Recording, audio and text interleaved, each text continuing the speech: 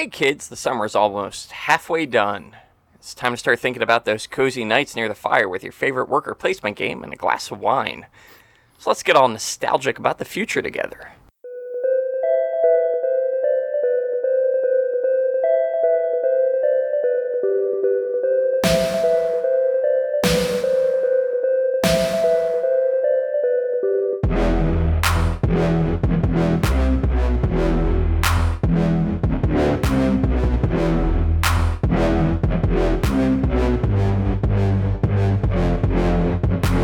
Welcome to the PDP-10 podcast, the flagship podcast of the All Ports Open Network. I'm your host, Joshua Wise, and with me, sitting across from me, staring at me with the eyes of a man who's seen too many video games and too many board games and far too many roleplay games, Mr. Blaine Martin. It's a dead stare. It's a dead stare. It's dead a eyes. 1,000 dice stare. Shark's eyes. Yeah. I've seen Thakos off the shoulder of Orion. Oh, those days. Yep. How are you, sir? I'm doing well, thank you. Good. So for those who listen to the PDP-10 podcast, all 6 of you, this is going to be our regular crew from now on. Yeah, Ben has left us. We voted him off the island, not from the network, of course, but because there's legal issues there. We need those sweet podcasts. Without involving a lawyer. So, but he's a man who has a lot of draws on his time. So we have relieved him of this heavy burden that he said he hated the listeners. And yeah, he had nothing but unkind things to say about you all, dear listeners. That's correct. We love you, though. We do. That's why we're still here. But if you want to hear Ben's just the highest pitch tones voice, if you want to hear that old creaky door voice of Ben's, you can still hear that on Pot of Love and No Avatars Allowed. And sometimes Refugees of Esmeralda. Although no time relatively soon, I think. No, as long as his daughter is still down from Maine, I imagine that he's going to be MIA. Yeah, and I think you have a number of things planned for the next month or two for Refugees. Yeah, so I think we're going to be... We'll survive without him, but I think... Right.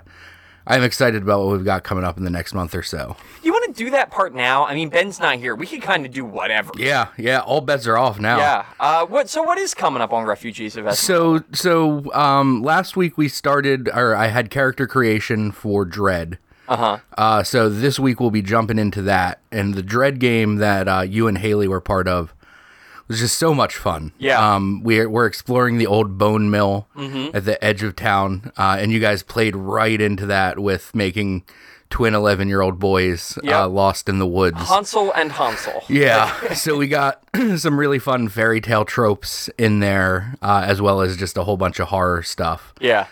So I'm excited for that. And then I think after that, we'll probably have your English Eerie game. Yes, that is hopefully going to happen very soon. So we've got like 2 months of horror, right, which I'm really excited about because I didn't anticipate this to be a horror podcast when I started it, but I'm all about it.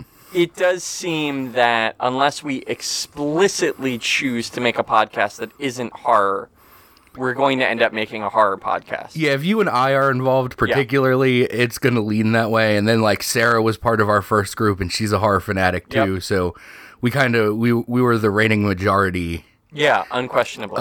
In the game that set the tone for everything else. Yep, absolutely. Great. And I don't know this is another thing now that Ben's not here. I have no idea what the heck's happening. Yeah, we'll have to have him send messages, I believe. So he was doing... as of last week, starting a kind of 2-part game where it started with Starcrossed, and then the same 2 characters moved into Pot of Love. Oh, okay. And it's 2 gym bros from Springfield, Pennsylvania. Wow. That apparently attend your gym. Okay. Fascinating. So we'll see where that goes. Yeah, that is an interesting idea. As a man who now, as I've dropped some weight this year, as a man who has a lot of dudes come up to him at the gym and be like, "Yo, bro, you're looking good." That's it's hitting close to home. It's hitting a little close to home, yeah.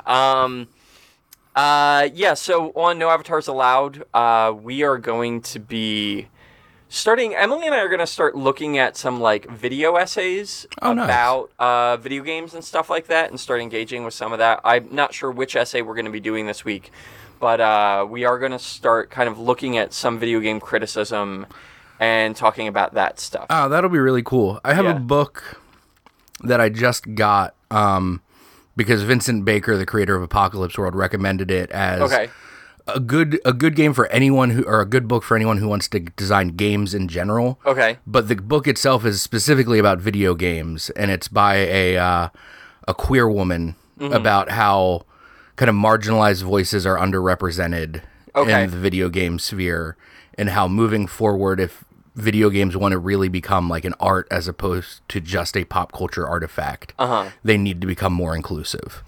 It's true. There is a question, I have this question about incredibly marginalized voices that, like, I'm a firm believer that you need to include all voices. But I don't necessarily think it's true that a thing needs to be all-encompassing of all voices to become an art.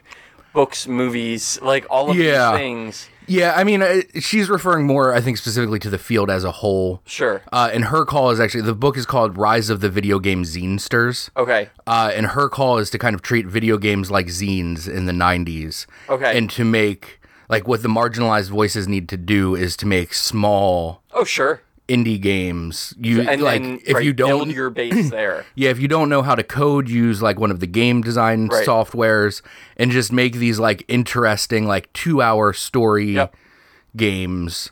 I mean, that's very much what Gone Home is, right? Like, it's this 2 to 3 hour story about a gay girl, right? Like, who is, 15, 16, like, exploring the fact that she's a lesbian, like, exploring the fact that, like, she's into, like, punk rock and, like, zines themselves and all of that stuff.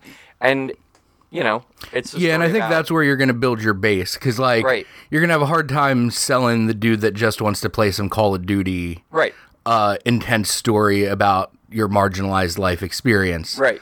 But if you can suck someone in with like here's a 2-hour game, just see what it's like to live in my shoes for 2 hours. I think that's where you'll get a lot of power for that kind of base. I mean, yeah, to some degree. I think the real way that you build that base is you make those games and then a lot of people don't play them.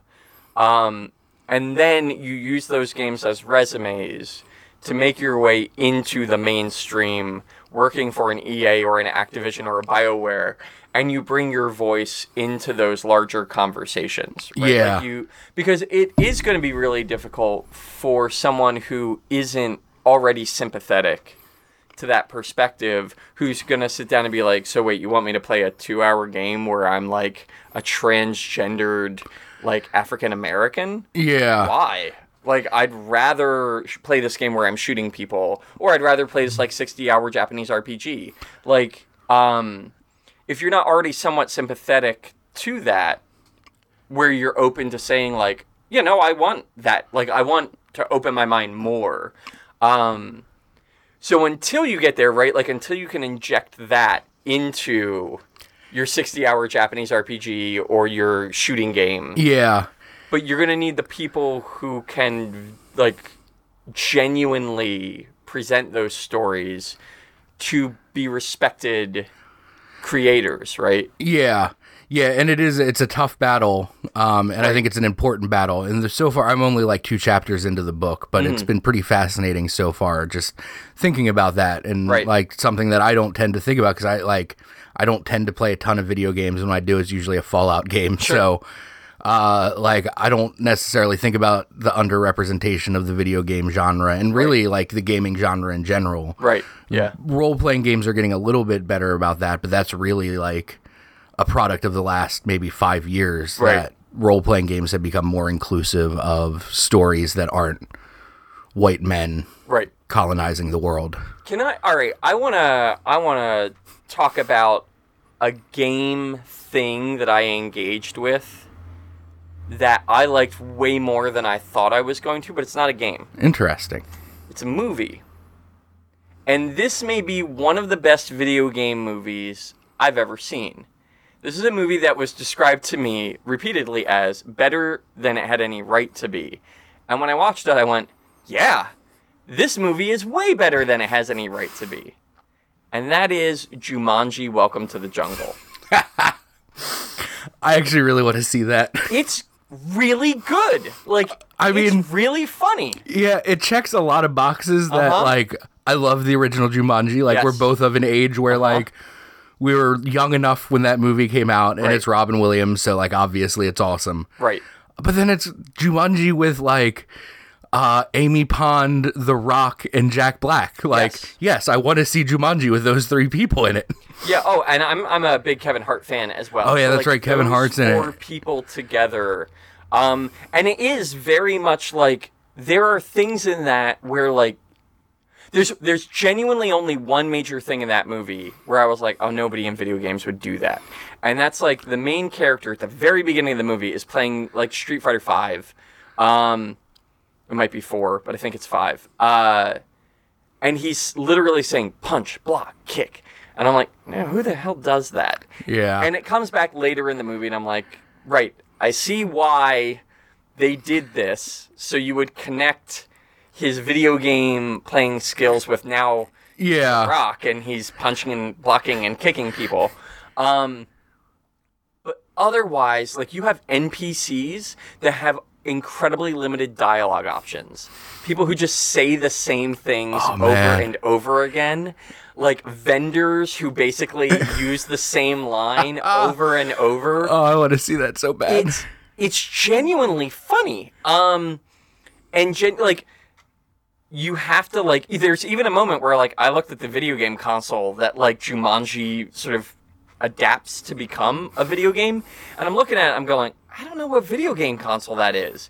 And later when the kids find it, they go, I don't know what video game console that is. I was like, okay, fine. You're not going to pass this off as like a ColecoVision or whatever. I actually haven't looked up whether or not it is a genuine thing. Just some weird console that even you have managed to not... Because I'm sure those exist. Like, there are plenty of... There are consoles out there that I've not heard of, but there are far more of them that I've heard of that I've never seen.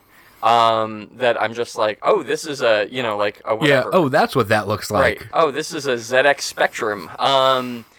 So, like, yeah, I really enjoyed it. Like, and Sarah and I watched it, my girlfriend, and we were both like, wow, that was genuinely funny. And it's the modern soft reboot, so it nods back to the original. Okay. Like, there are basically 2 main nods back to the original where you go like, oh, okay, they're acknowledging... It's the same universe, but it's a new story. It's the same game.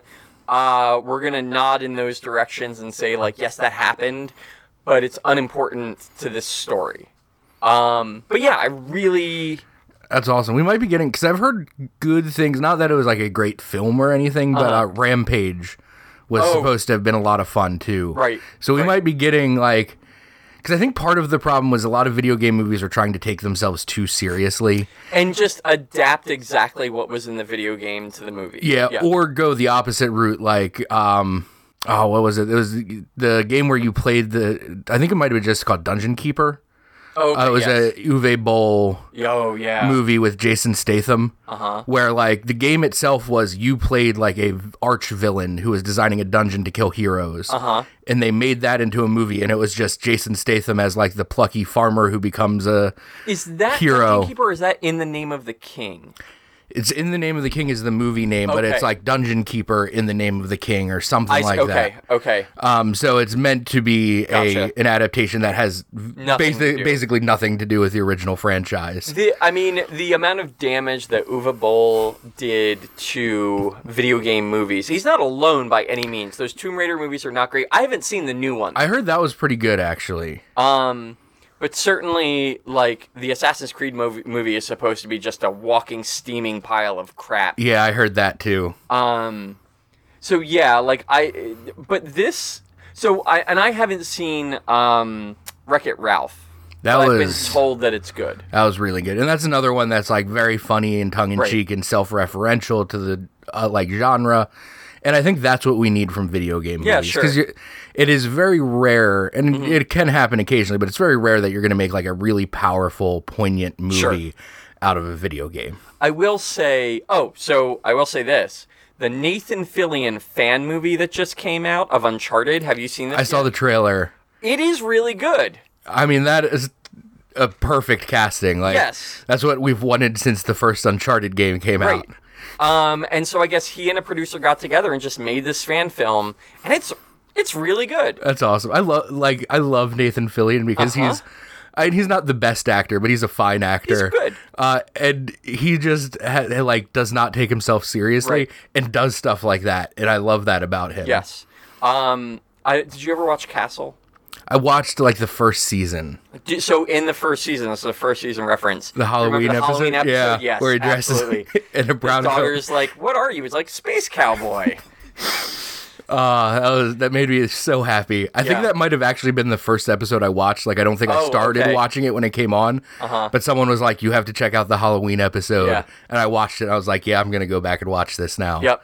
There were a number of Firefly references in that series, but that is my favorite.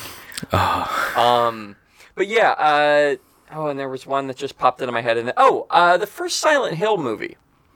I remember that being pretty good. Right. I haven't seen the second one, but the first one is like okay.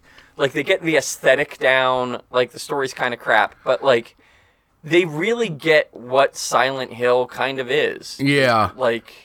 Yeah, and that was like the Resident Evil movies are at least the first two, I think. They're very successful. Yeah, they're okay. Like, I didn't hate my life for seeing the first two. Right.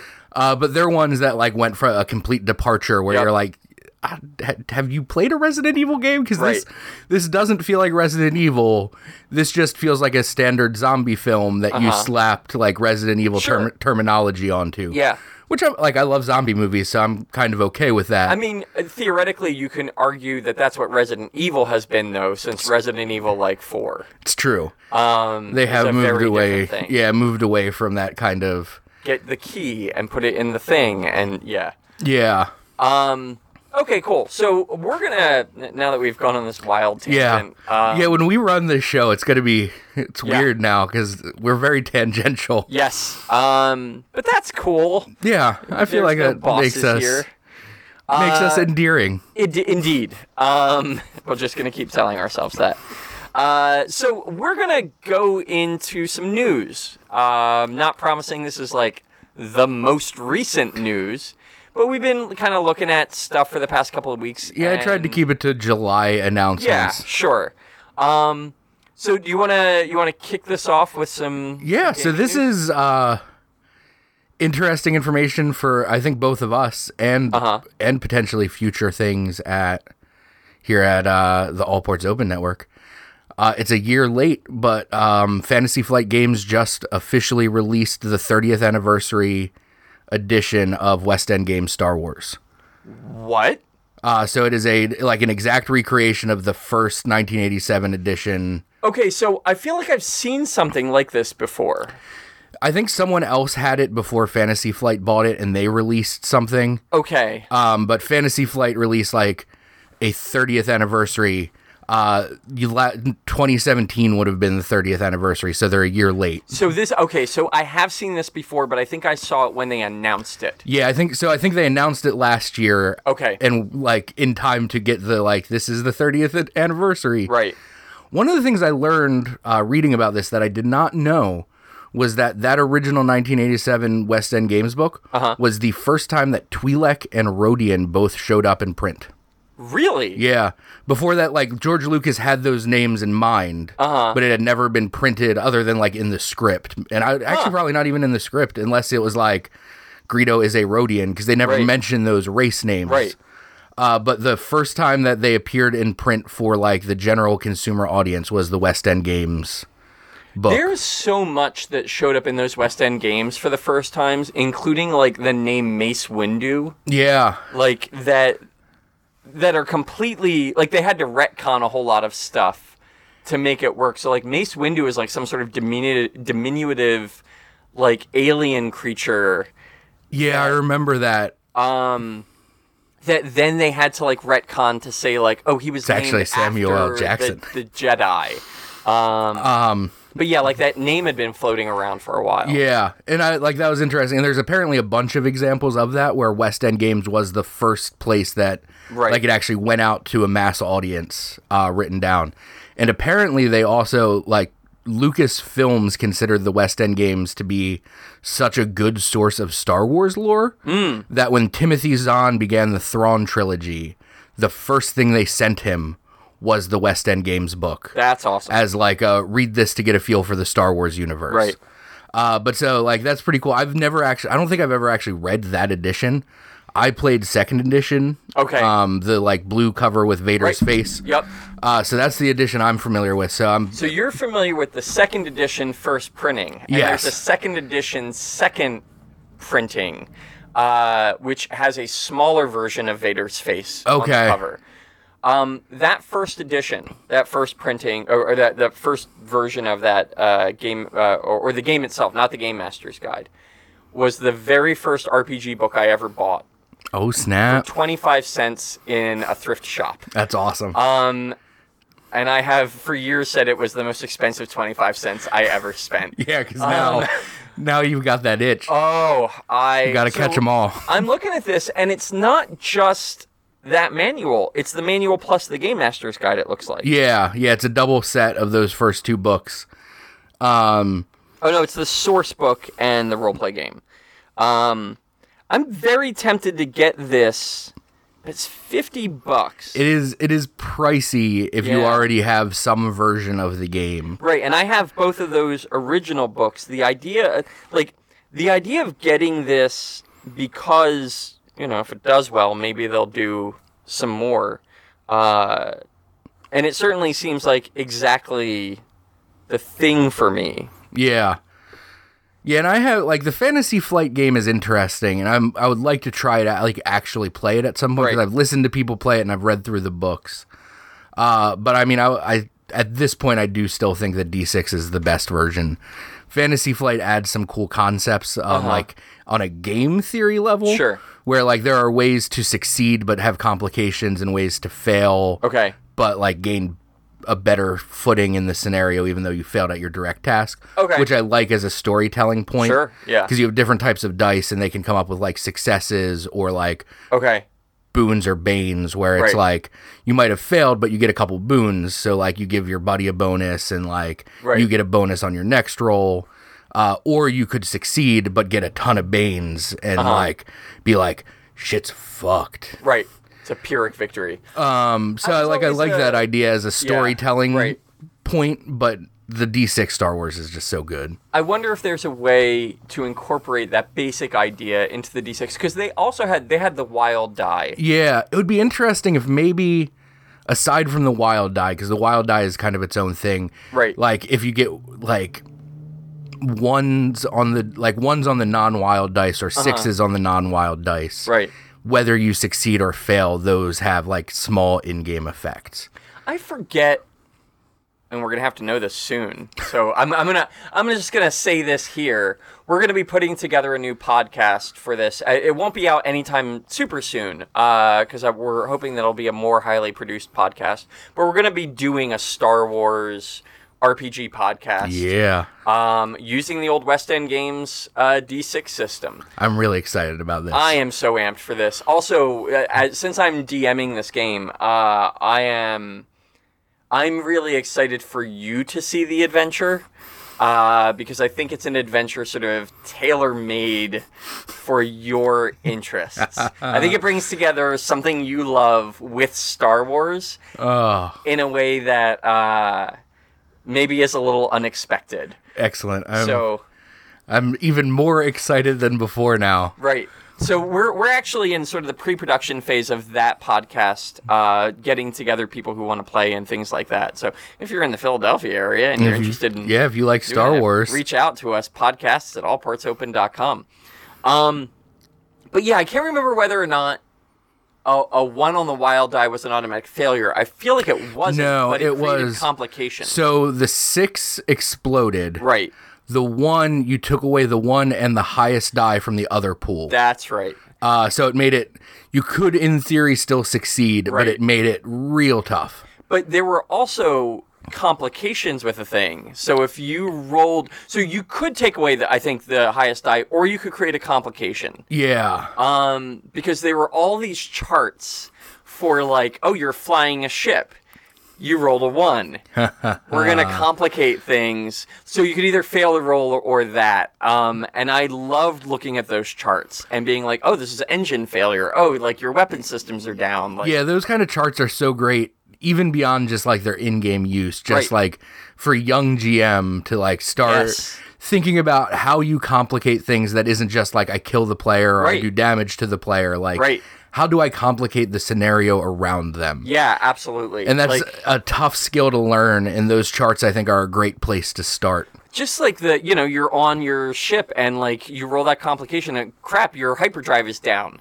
So now you're just sitting there. Out of that roll of dice, you have a new challenge in front of you. Go fix that hyperdrive, and then get the heck out of here. Hopefully got the parts, buddy. Yeah. It's, yeah, I love that system. I'm really looking forward to diving back into it. So what do you got for us? So I have a less exciting news story. This is something that Kotaku reported, that Luke Plunkett over at Kotaku reported back on, I guess this was, let's see, when did this article come out? It's about a week and a half ago, but it's still relatively recent. So July 19th.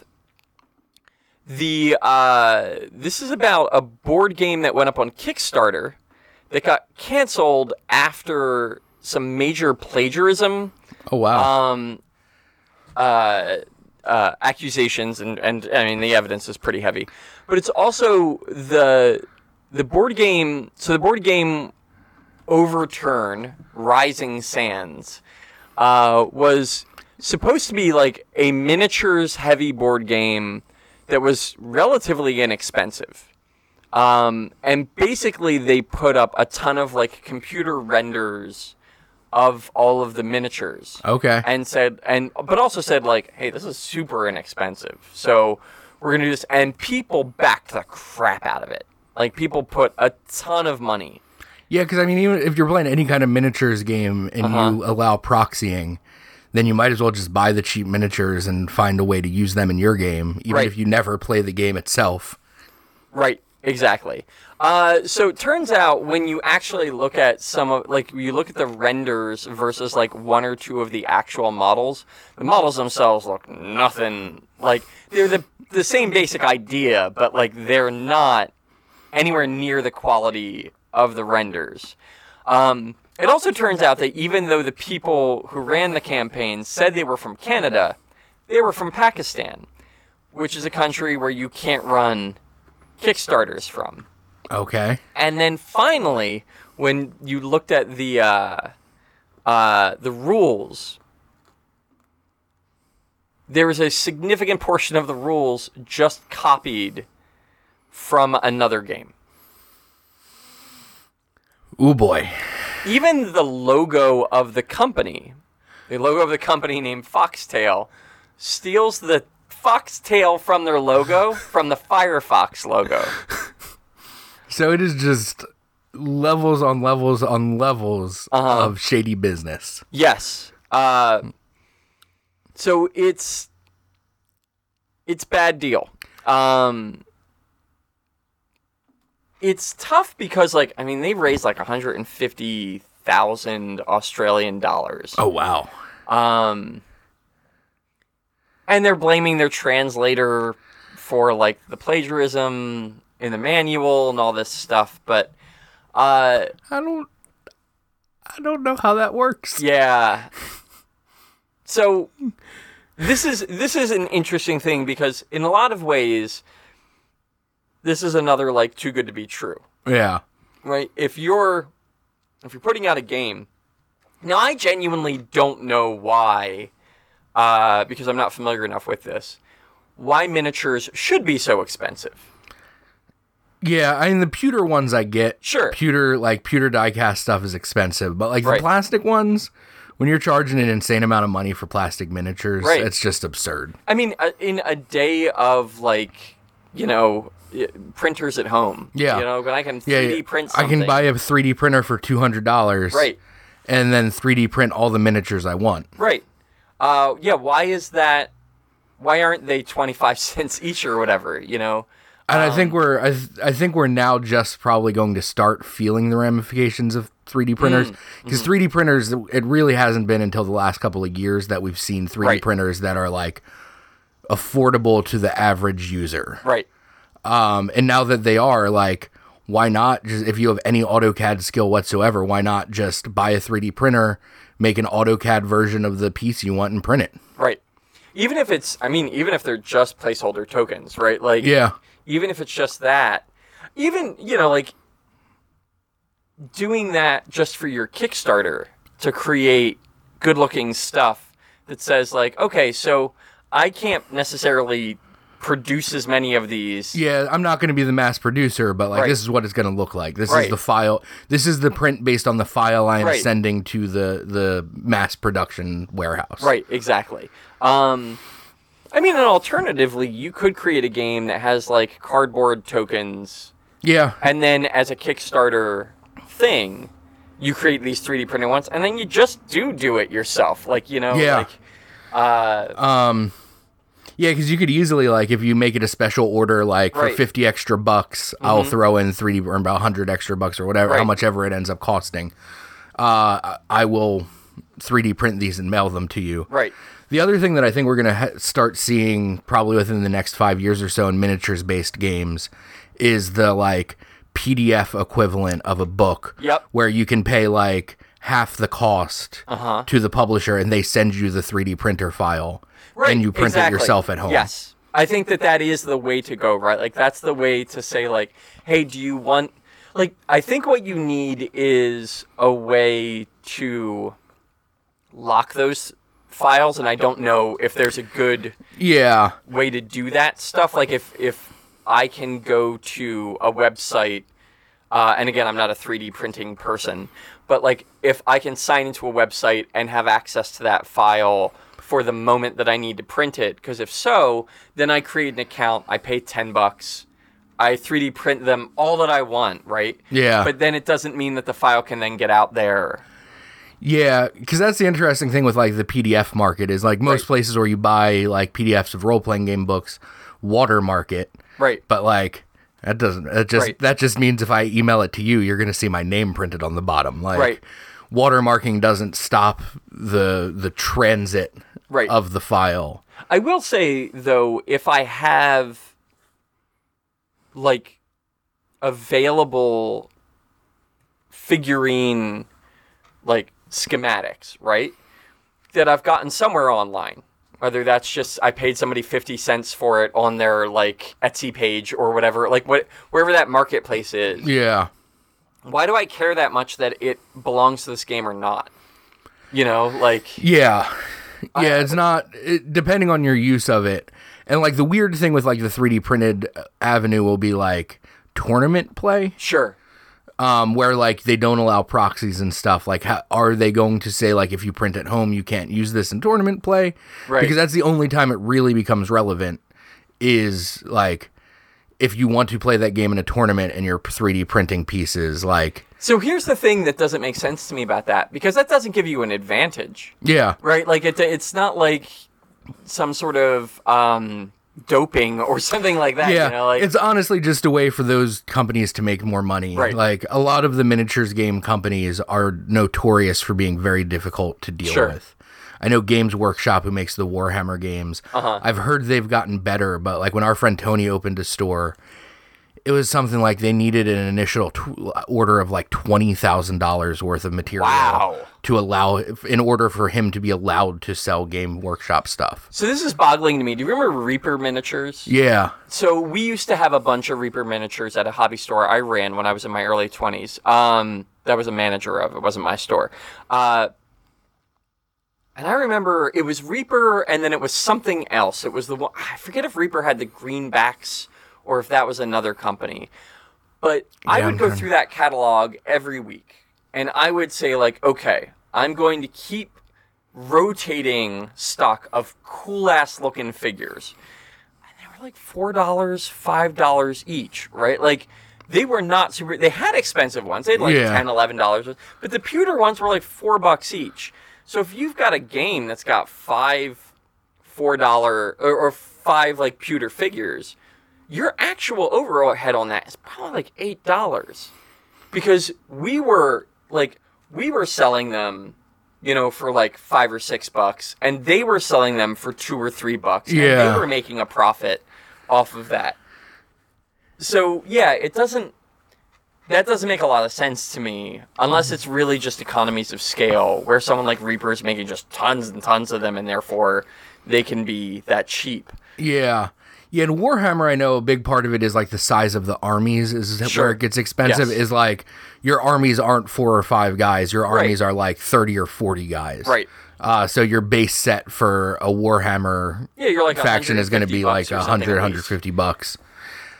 Which is like, I've never got into Warhammer because of that. Like, I would love to try Warhammer, and I played Warhammer with my brother's friends and used one of their armies, and it's a cool game. Right. But I have zero interest in spending $150 on miniatures I'm going to have to paint. Right. Well, this is where I think AR is going to come in to be a big deal for like games like Warhammer. They have to evolve into AR friendly games where I can buy a starter squad or whatever for, you know, $10, $15, paint it however I want, right? Because it's AR. I can just go in and be like, this section's now blue, this section's now red. Have my away colors and my home colors. And like get terrain, have a starter set of terrain, all that stuff for like $30 or whatever. And then not go into the material, like the physical stuff. Yeah. And if they could do that, right, then they have no overhead. Yeah, right? Like, they're not paying the pewter company. Yeah, past the initial creation, like paying the developers to develop it. Right. After that, like, it's all housed in the cloud. Right, exactly. And I feel like that's where tabletop gaming has to go. Or at least, like, the super heavy... because who wants to set up Arkham Horror or Firefly or whatever? Yeah. There are those games that take as long to set up as to play, and, like... I still play them because they're fun, but like I don't want to do that, and I play them less than other games because of that. I would play Axis and Allies so much more frequently than I currently do now, which is 0. Yeah. If, as an AR reality, I could just say, like, okay, set the game up, save the game. Like I can walk away and not... I can walk away. We can come back to this exact game in 2 weeks. I would totally do that. Yeah. I mean, you know, the AR technology is there. It's not ubiquitous in the way and like cheap in the way that it needs to be. But in 5 or 6 years, that I feel like that's where we've got to go. Yeah.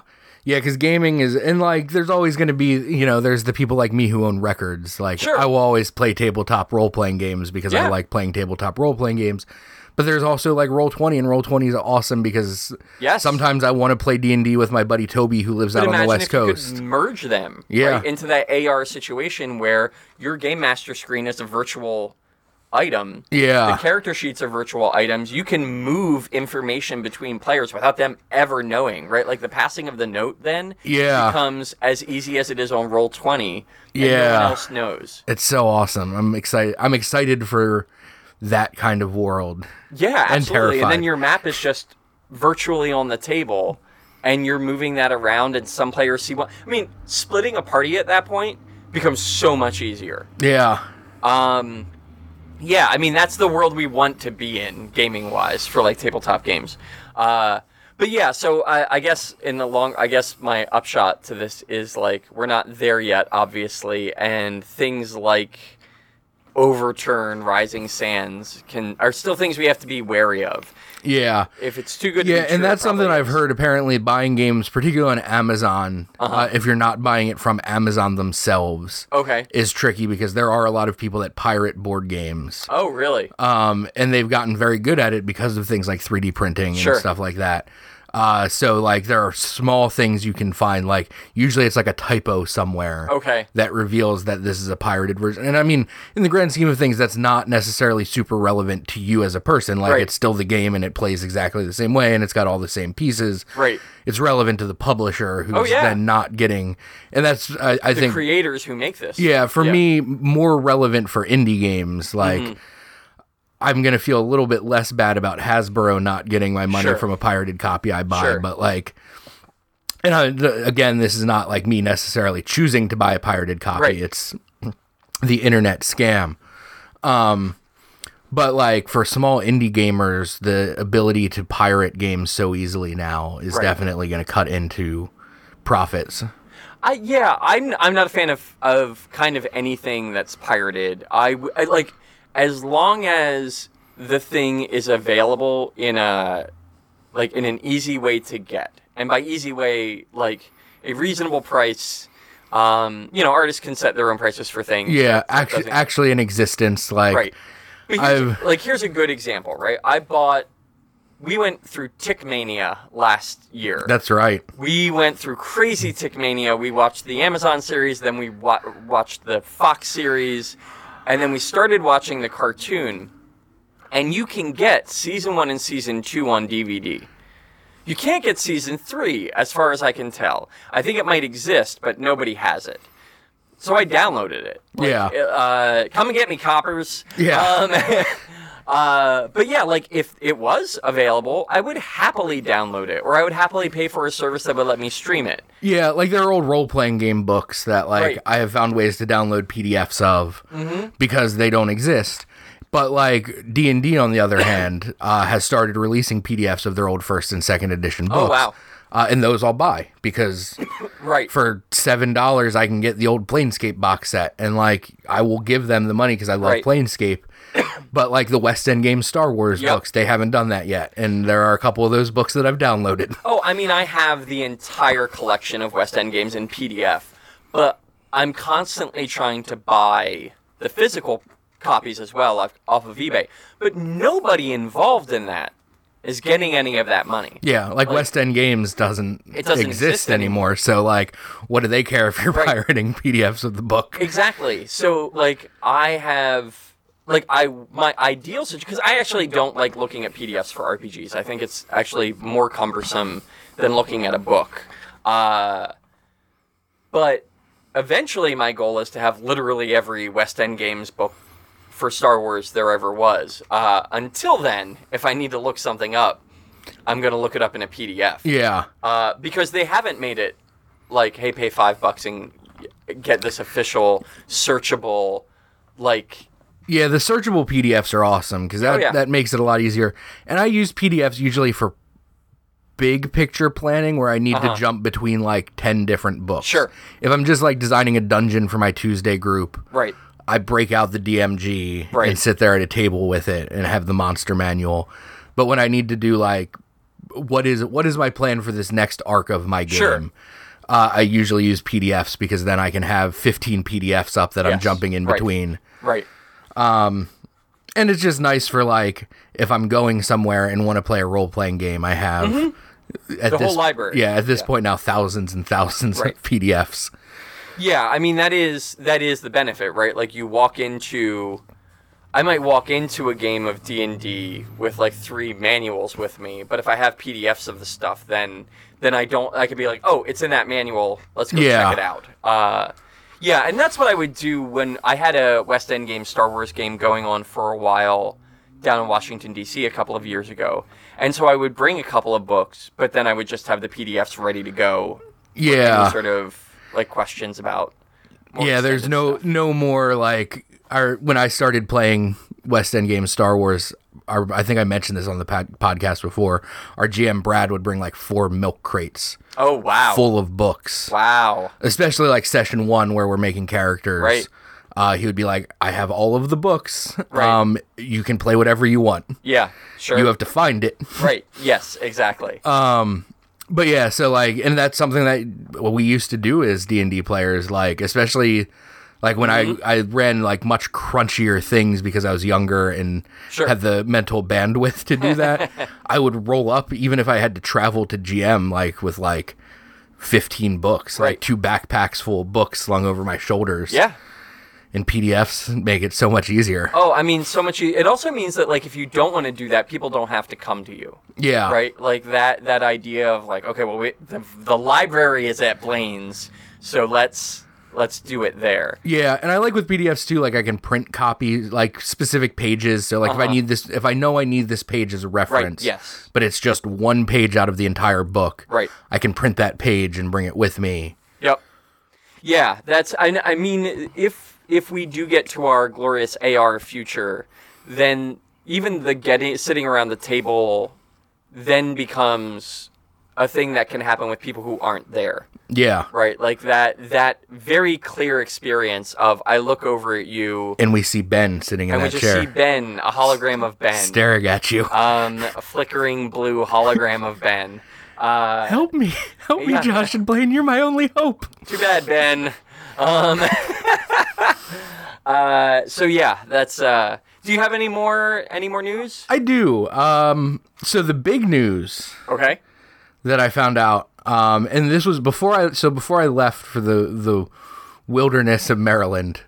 There was an announcement that Wizards of the Coast was planning on, for the first time, releasing Non-Forgotten Realms campaign settings for 5th edition. Okay.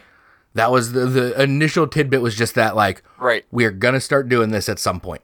Something other than Forgotten Realms, something that... So, did they not already do a Ravenloft for 5th edition? So, kind of. Okay. It is just Barovia. It's the Curse of Strahd. It's like an expanded out version of the Castle Ravenloft adventure. Okay. So it's set in Barovia, kind of like the adventure hook that it gives you is like you're in the Forgotten Realms, and now Barovia kind of anchors temporarily to the Forgotten Realms. I see. Okay. But Ravenloft is, I believe, a setting that you can release, or Barovia specifically in Ravenloft is a setting you can release content for on the DM's Guild. Okay. Because you can only release content on the DM's Guild for official Wizards of the Coast 5th edition settings. Okay. So right now, there's no Longhammer, there's no Dragonlance. No Spelljammer, no Greyhawk. So they announced finally that they're going to start doing that. Okay. I come back to find out that in November, they're releasing 2 campaign settings. Oh, wow. In addition to the 2 adventures that I talked about on our last news segment. So today is the official announcement. Later today. But Wizards of the Coast loves to, like, tease and give you a pretty good guess at what they're going to do. Okay. So the first tease comes from what some people are thinking might have been a fuck-up on Amazon's part. Okay. There is just a flat-out Ravnica source book for D&D. Ravnica is a Magic the Gathering world. Right. That is going to be released in November. That's on Amazon right now. That's interesting.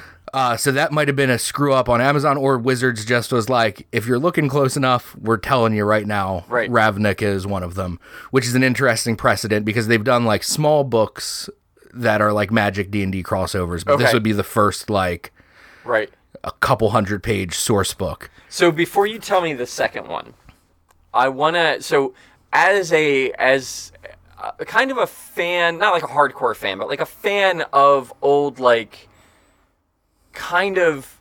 So did you ever play the Longhammer board game? I did not. So I want to say Longhammer's a city in the Greyhawk universe. And I've been looking for this board game for a while. I have it somewhere in an attic, but like it's like $60 on eBay and stuff like that. But that, like, sort of lower fantasy, more of a grittier kind of fantasy, slash Dragonlance, slash stuff... I hear that, I hear Ravnica, and I go, okay, that's fine, but if I'm a D&D fan from way back, I want an older setting too. Yes. You're not getting that this time around, buddy.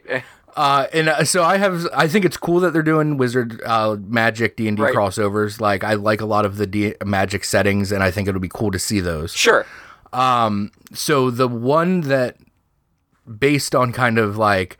teaser speculation is the next one will be Eberron. which is the most recent new campaign setting from the 3.x world. Sure. My only complaint is that I feel like Ravnica and Eberron might be a little too similar. Sure. They are both like worlds where they have advanced technology through magic. Right. With like big cities. In Ravnica, the entire plane is just one big city, kind of like Coruscant in Star Wars. And in Eberron, there's plenty of wilderness, but there's like these big crazy cities like Sharn that have these massive towers that are essentially skyscrapers. And there's a lot of guild intrigue in both. Like a big part of what drives both of those stories is that there are these guilds that are always fighting. So like what we're getting is kind of like it's the D&D version and the Magic version of the same setting. When was the last time that they put out a Dragonlance campaign setting? A third-party company that Hickman and Weiss worked for put out, they got permission during like the third edition, I forget if it was 3rd or 3.5, to put out a Dragonlance book. But no official like Wizards of the Coast release since 2nd edition. That's crazy. Yeah. I feel like people would go insane for a Dragonlance. Yeah, and like I was never like a huge Dragonlance fan. Right. I don't hate it, but it's not one of my favorites. But like it is, if not, it's one of the most popular. Right. Certainly, like probably not more popular than the Forgotten Realms, but second to. And that's to a degree due to like atrophy, right? Like you had Dragonlance was massive. And you had all of these books in the 80s and the early 90s, and then really not a lot happened. Yeah, I think I'm not 100% certain, but I think what happened was there was some issues between Hickman and Weiss and TSR. Sure. Because I remember reading in Ravenloft, Hickman and Weiss had left TSR at that point. Okay. And when Lord Soth got brought into Ravenloft, like they threw a fit because they were like, no, Lord Soth would not go to Dragonlance. Yeah. So I believe that there were copyright issues and things like that like maybe Hickman and Weiss had to be involved in some way in anything that got published in the Dragonlance world. Gotcha. So when they left, it became something that like Wizards couldn't do. Because like I said, it was a third-party company working with Hickman and Weiss that released the 3rd edition Dragonlance. That's interesting. I have a buddy, my buddy Matthew, who I want to say it's Dragons of Summer Flame, which was the 4th book in the trilogy of, Dragons of Autumn, Twilight, Dragons of Winter Night, and then Dragons of Spring Dawning. Whatever that original Dragonlance trilogy was. Years later, they put out a 4th book, which is kind of where the whole thing kind of died for me, which was when they were like, it's the end of magic, and there's new magic, and Raceland doesn't have magic anymore, and he's wearing this mask. But my friend Matthew, in the hardcover book of the hardcover version of that book, wrote one of the appendices on like the divinities of the world. So if you get your hands on a hardcover copy of that book and you look at the appendices, there's a thing by Matthew Martin, who's a good buddy of mine, that I for a Christmas one time I bought like 8 copies of it and surprised him at our like group Christmas party and had him do a book signing. Oh, that's awesome. Yeah, I mean Dragonlance I think might have the most like radicalized fan base where like Dragonlance fans are hardcore Dragonlance fans, and like I know a couple people who refuse to run anything but Dragonlance. Oh, that's interesting. Like my only real experience with Dragonlance was playing with my brother's friend Scott, who basically refused to run anything ever that wasn't Dragonlance. I will say that so I tried to go back to read that first Dragonlance book years later, and I went, oh no, this is not well written at all. Yeah, most of those D&D books, there are a small few that like hold up all right, is the best I can say. Like the Salvatore novels, I went back and reread the first Drizzt novel. Sure. And I was like, this isn't as bad as I was anticipating it would be. Right. It's not great. Right. But I was expecting it to be like real bad. Right. And it was okay. And I will say that first Dragonlance novel now, Like, I think I read it when I was 13, and I loved it. But the thing about, like, Dragonlance is it's so deeply connected to a party, right? Like, it is the most Dungeons and Dragons-y of the, like... And I haven't read the Forgotten Realms books, like, but for me, Forgotten Realms is a setting with, like, two main characters, Elminster and Drizzt. Yeah. Dragonlance is Tanis and Tasselhoff and Flint and, like... and it's like Sturm and all of these characters who work together. Yeah, and that comes, I think, from the directionality of release. Sure. Where Dragonlance were novel, if I remember correctly, were novels and then became a campaign setting. Well, it's sort of a little bit that and a little bit the other thing, because the characters are all people that Hickman and Weiss and their party played. Okay. So, like, Raistlin was a PC at one point. Okay, that makes a lot of sense. Right? So, like, some of the scenes from the books are things that they role-played. Yeah. And so it's an unofficial campaign setting, then it becomes books, then it becomes a campaign setting. Because Forgotten Realms started as a campaign setting right. and then became novels. Right. So it has that feel of, like... And that's the tough thing with the Forgotten Realms and you DM in the Forgotten Realms is, like, how much do you bring in that lore? Because right. more so than any other world in the Forgotten Realms, or in the right. D&D Pantheon, the Forgotten Realms has so much lore because there are so many novels and so many books. Right. And, like, how do you do that? Like, do you have Drizzt show up in your game? Right, yeah. And the answer is no. Right. As someone who has had Drizzt show up in my games, the answer is no, people. Elminster, maybe, if you can find a cool hook, but never Drizzt. Yeah, I can't actually remember, because Paladine is the great, like, you wouldn't put it this way now, but he was sort of the great white god, like the god of light. Yeah. He had sort of a bumbling, like, avatar, who sort of helps he's sort of the bumbling version of Gandalf, essentially. Okay. And I'm trying to remember his name, but you had all these characters who form the heart of the story, and then you have a world that's sort of built around that. Now, the difficulty for that, at least for me, was that then the setting is about the characters. I didn't really care that much about Krynn itself as a world, right? So it's sort of the opposite problem. Yeah, which then as a player, you have a hard time engaging because you're not... Because you want to just go to, like, the you know, wherever Tika is serving spiced potatoes, you know, like, you want to go to those places where Caramon is there now running the place and Raistlin is off someone. You want to see those people. Otherwise, it doesn't really feel like Krynn. So it is hard then to run your Dragonlance campaign, I would imagine, without bringing in at least some little nod to, like, you know, Tasselhoff Burfoot shows up. So yeah, I guess it's a little disappointing to me that they're not going back farther. I would have liked, if they're going to do this, like, and I imagine now this becomes the release schedule, because that's usually how they kind of reveal their release schedules. Okay. Like, if we're going to get a Magic and a D&D setting, right, maybe every November, every other November, however they're going to do it, I would have liked to have seen an older one. Right. Even if you wanted to go weird with it and have, like, a city setting, so you're releasing kind of, like, similar themed, like a Planescape or something that existed in 2nd edition. Right. Yeah. A lot of people were hoping for Spelljammer because there's a weird obsession with Spelljammer on the internet. And I would have been fine with it. Like, Spelljammer's fun. Like, Thor Ragnarok made me really want to play, like, that kind of game. Yeah, sure. But anything like that, like, I would have liked to have seen an older setting. Right. And Eberron, like, I liked Eberron when it came out, and I'm not, like, an Eberron hater, but I think Eberron was, like, when it came out, for me, it was like, oh, this is cool and new, and it's all, like, magic punky, and it's this gritty world, but there's, like, magic tech, and now I'm like... Were all of the, like, representative characters of 3.0 from Eberron? No, they were actually Greyhawk. They were Greyhawk, okay. Yeah. They released a set of novels about them that were real bad. Were they?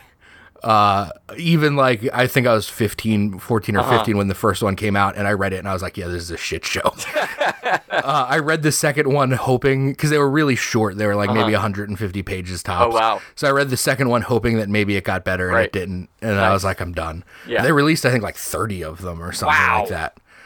But they were not good. That's crazy. But Eberron came out. I think Eberron might have come out when 3.5 came out. Okay. And it was a big deal because they did like a world designer search, and like you submitted. Oh, okay. A bunch of people submitted stuff. And Eberron is the one that won.